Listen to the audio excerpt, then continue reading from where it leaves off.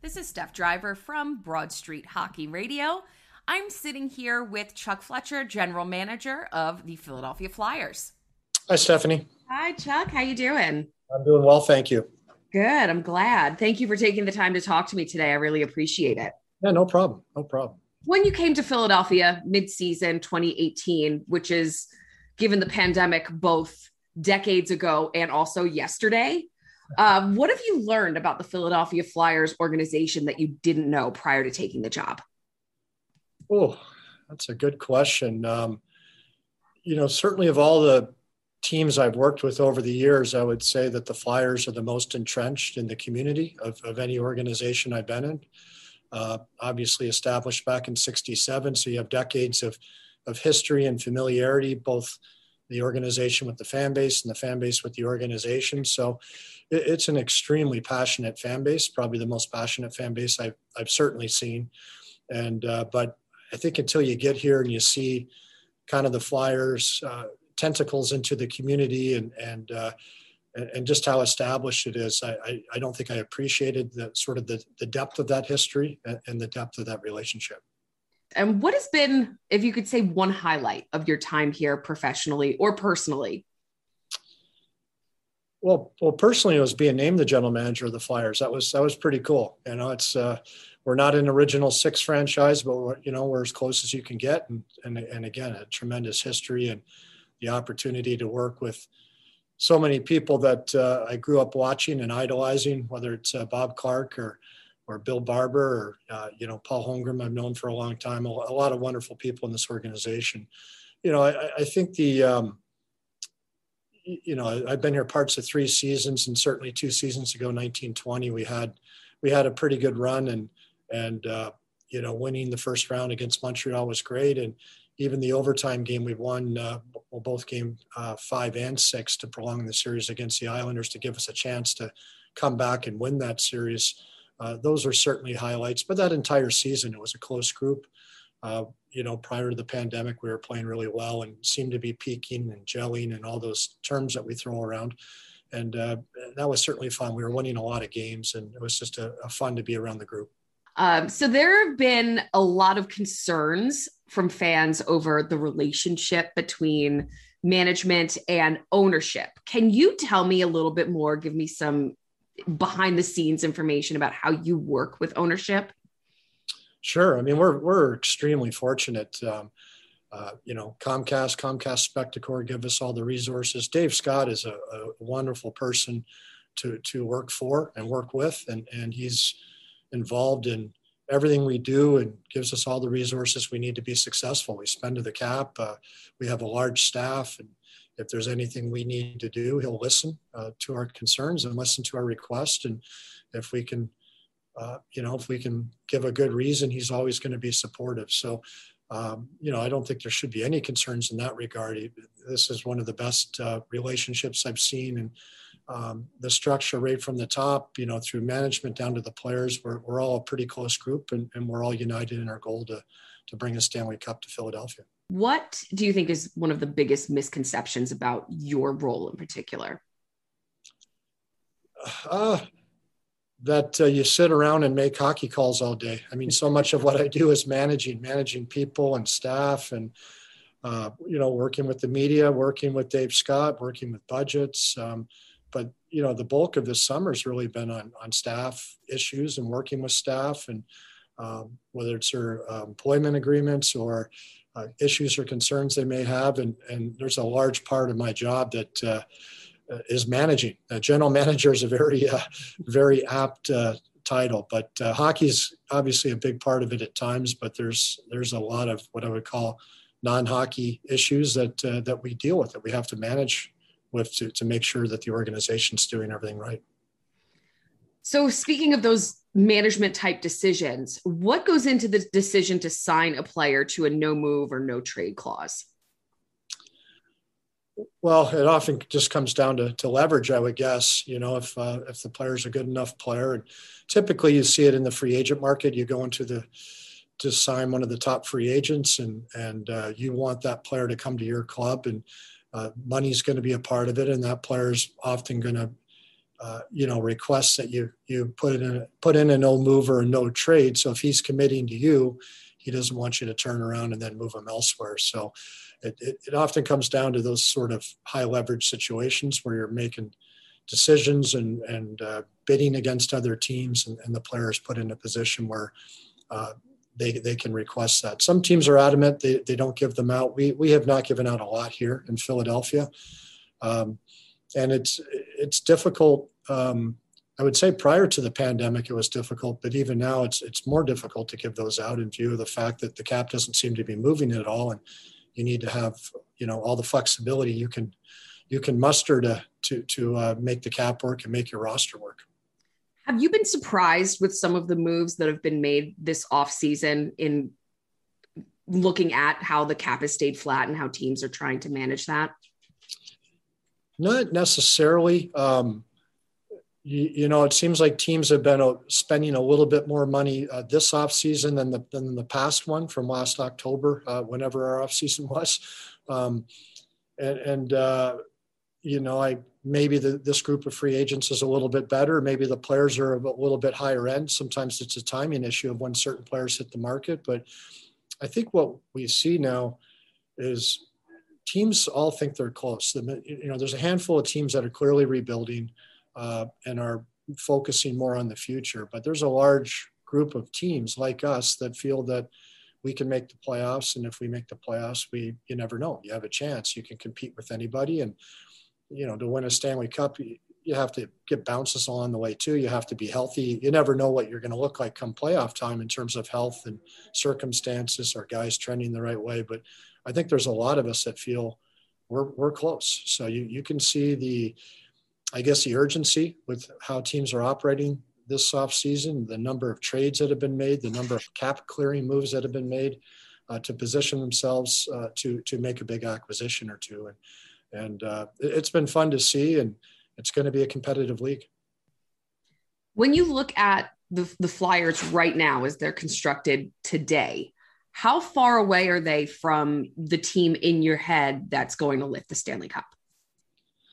It's a great question. I think we're a competitive team, and I would suggest that we need a few of our young players to continue to evolve and take a step, which often does happen with young players. Not every player reaches his full potential. We all know that, but we have several of them that we feel have a legitimate chance to get better. And as they get better, I think this team has a chance to keep getting better. And so we may have a lot of the pieces now, but we do need for a few of our players to continue to evolve and mature and take another step.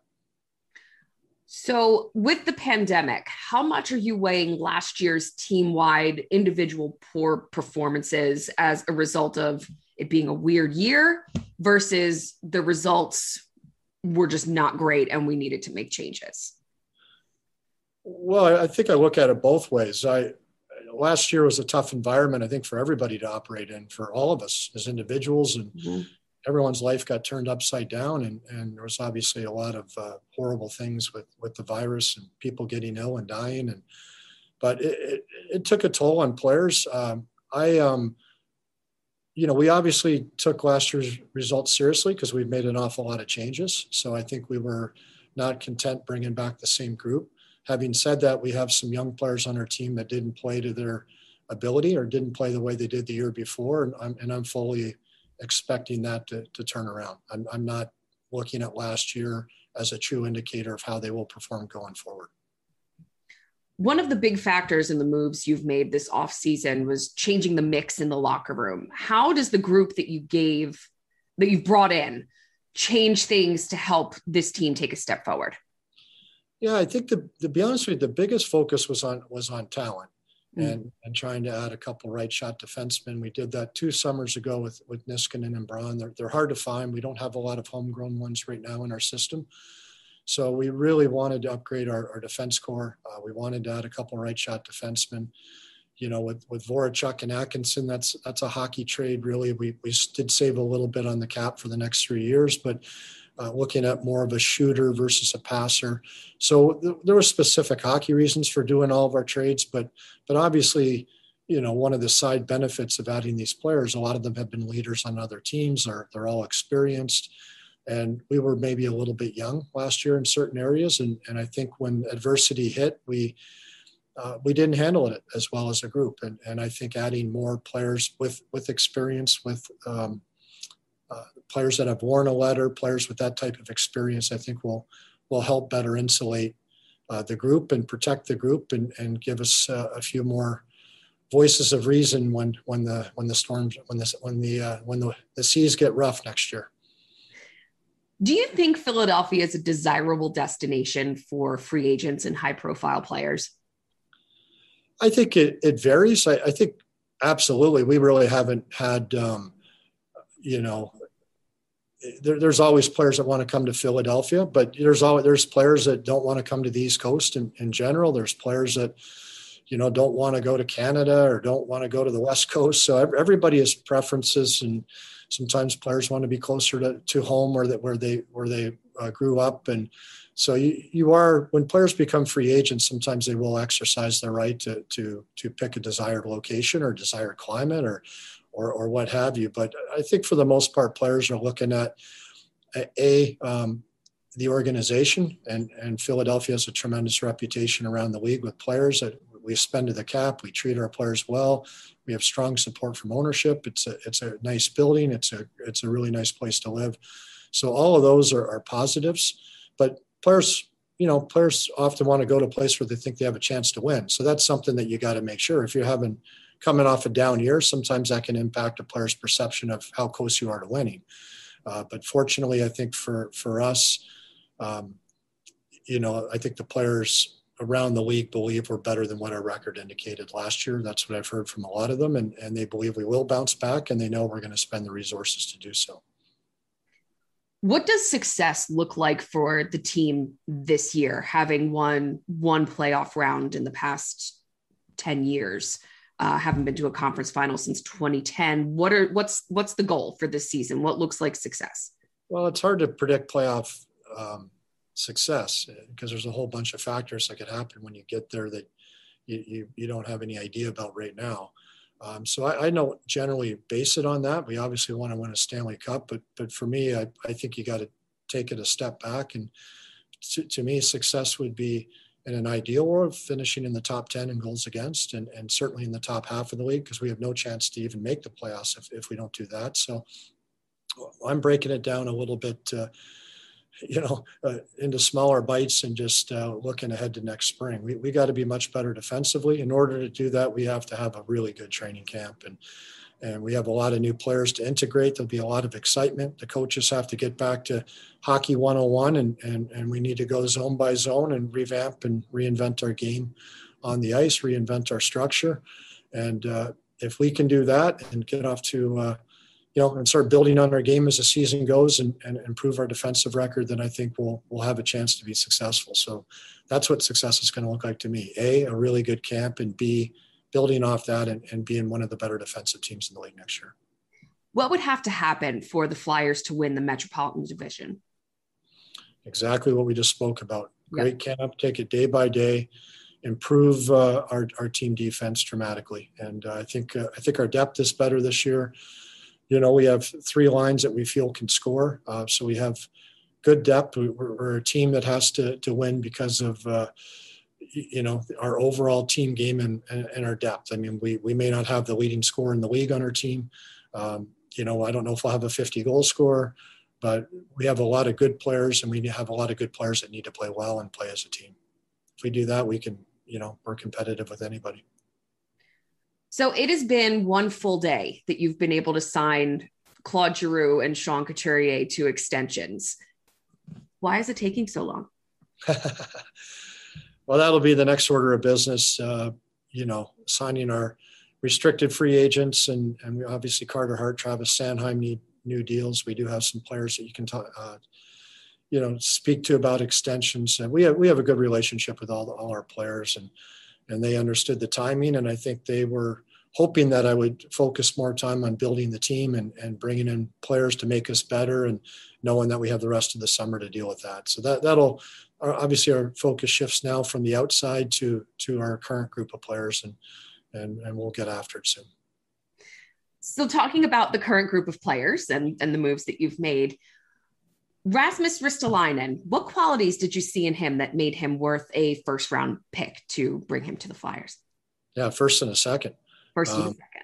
Yeah, no, it's a really hard skill set to get.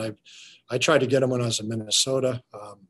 Tried to get him for the last 2-3 years here. He's just, most players are hard to find. He's a player that can log minutes, play both specialty teams. He has the big shot, but he just has that physical presence that you need. And you look at the size of the defensemen that the four final teams had this year. You look at Tampa Bay and Montreal and all these clubs, they're averaging about 6'3", 215, 220 pounds. And it seems to be the model. You need a bigger defense core to survive and get through the playoffs. And, the games are tighter checking once you get to the playoffs, and probably penalties aren't called as frequently. And the big, strong defensemen that can knock people around are even more valuable. And you have to step up and get them when you have a chance. So we did, and we're happy we did. And I think he hopefully will be a big part of our team for many years to come. And I think the environment we have here will allow him to be a little bit more successful than maybe he has been the last season or two in Buffalo. Last year was a tough year for him. He had a really tough bout with COVID and really impacted him for a while. And he's fully recovered and healthy now. And I expect he'll have a pretty good season. That's good to hear that he's feeling better. So talking about what we were just talking about with Ristolainen and how last year was just not a great year for him. Also, Martin Jones, what makes you feel confident that the two of them can turn around what have been less than ideal public stats in the recent seasons? Yeah, I don't know that I agree with that. Last year, Martin Jones' 5-on-5 stats were actually pretty good. Okay. They were quite a bit better than both of our goalies. And I think his PK numbers were way off last year. And historically, he's been pretty decent on the PK, but his numbers were poor last year. Look, Martin Jones has played a lot of hockey. He played as many minutes as almost any goalie in the league since 2015 or 16. He's been in the Stanley Cup Finals, Stanley Cup semifinals. He's won 30 games in a season 4 different times. And, he's not the typical guy you look at bringing in sort of as a 1B or a 2. I think if you took a lot of goalies and put them in the situation he's been in the last couple of years, my guess is their numbers are not going to be very good. But we're comfortable with Martin as a goalie. He's 31. We like his durability. We like the fact he can play. And based on how condensed the schedule will be this year, we're going to need 2 goalies to win games. And if one guy gets hurt, the other guy's going to have to be able to run a lot of games off in a short period of time. And that is one of Martin's qualities, that he's got that durability and that ability to play a lot. Yeah. So you've mentioned durability a couple times. Is that what makes Martin Jones an upgrade over Brian Elliott? Well, Brian's been healthy for the last year. Certainly had some health issues before that, but Martin's been a number 1 goalie until basically now, and we'll see what happens this year. I think it's going to be more of a tandem, or again, we're going to need both guys to play a lot of games, but it's just difficult to get goaltenders like that are 31 and have played a lot of hockey and have that type of track record. So if you could say one thing to the fans of the Flyers, if there's one thing you want them to take out of this interview, what would that be? That you ask good questions. That's important to me personally, that they know that. Yeah, we do. You ask great questions. Thank you. Oh no, look, we recognized last year wasn't good enough, and we've gone about it. And look, I know in today's day and age, any move you make, probably 50% of the people like it and 50% of the people hate it. There's not many moves that are slam dunks. So, and that stuff doesn't really concern me too much. I'm not too concerned about how I'm perceived. But certainly, our goal is to make our team better, and we think we have. Excellent. Well, it was really, really great talking to you. That's all that I have. So I appreciate your time. No problem, Stephanie. Thank you for having me.